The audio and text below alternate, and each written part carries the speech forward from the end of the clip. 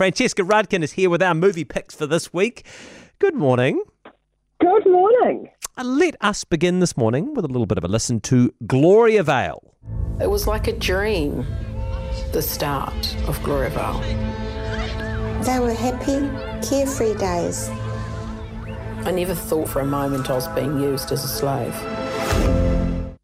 Okay, this is showing in cinemas at the moment. It's a documentary, obviously, about Gloria Vale. Yeah, so this is an observational documentary and it examines the widespread abuse inside the infamous Gloria Vale Christian community and the institutional sort of failures that have allowed it to continue. This is I really enjoyed this documentary. It has just been screening at the film festival and, as you say, has now been released. What I really appreciated about it is that the directors Fergus Grady and Noel Smith, they've taken the story, but they haven't tried to turn it into a big drama. They haven't added any melodrama to this. I mean, it's a really full-on story. But what they did was they went and got access to the Reddy family. And there's three members who appear in this documentary. There is the mother, Sharon, whose daughter died of asphyxiation in Gloria Vale, and she is still there. John, her son, who left the sect, he was kicked out for questioning the leaders in 2017, and he launched a civil case against the leaders, saying that the women lived in servitude. And then there's Sharon's daughter, Virginia, who left over sexual abuse. And the thing is, you don't need to dramatise these stories. They share their stories in their own way and very openly. They've been very brave, but they're horrific. And so I really appreciate the fact that, filmmakers have taken these people and really respected them and haven't tried to build the story, haven't tried to dramatise it. They've just presented it with you. And it really is very moving. It's the kind of film where it's heartbreaking on one side, but ultimately very hopeful as well. And the other thing the film does is that when it follows this court case, it's kind of same thing. They don't need to over-dramatise it or build it up or emotionally manipulate it. Even if you know the outcome of this court case, actually, it's quite a gripping courtroom drama as we follow that as well. So you've got those two sort of things going on at once.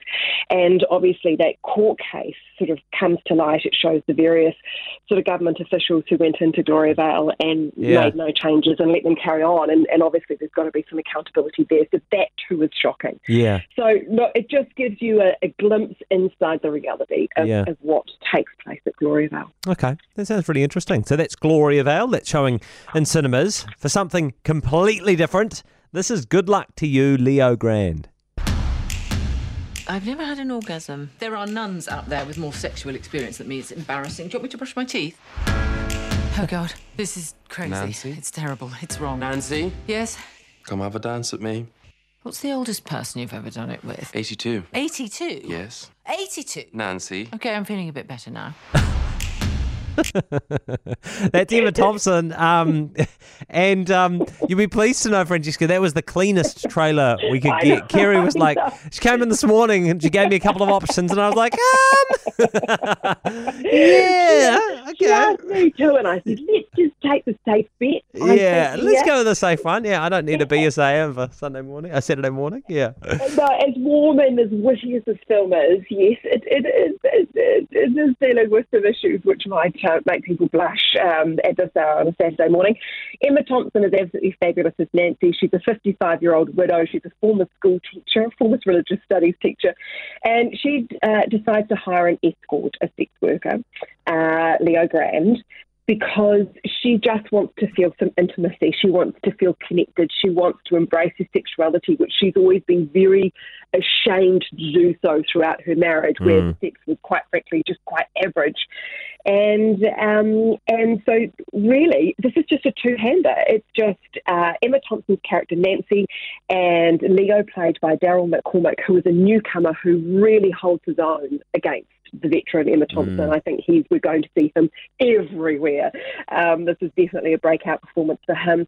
And it's really the two of them in this hotel room as they kind of banter and as their moods change a lot and what they want changes a lot. And it's really just sort of about them a little bit exploring these issues of intimacy and self-acceptance and family and regrets in life.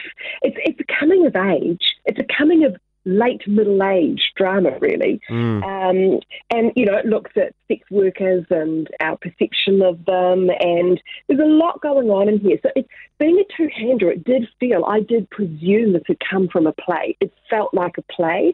It isn't. It wasn't written because of COVID restrictions, so let's keep the set and the cast as small as possible.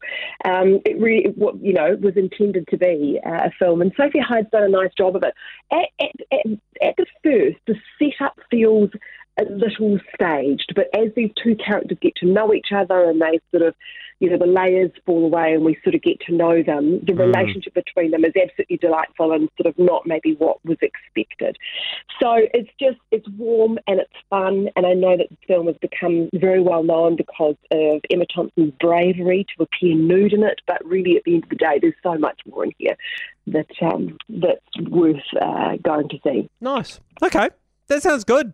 I've got a colleague who wasn't entirely sure about the film and then took her mum, and she said, "How did that go?" Yeah, she said, she said, look, it ultimately brought them closer, but there were a few moments when she felt like a teenager watching something a bit naughty on television once again and going, oh. So, I think you just got to lean into it. It does sound like a lot of fun. That's good luck to you, Leo Grand. Francesca's first film was Gloria Vale. Two very different films. I cannot emphasize that enough.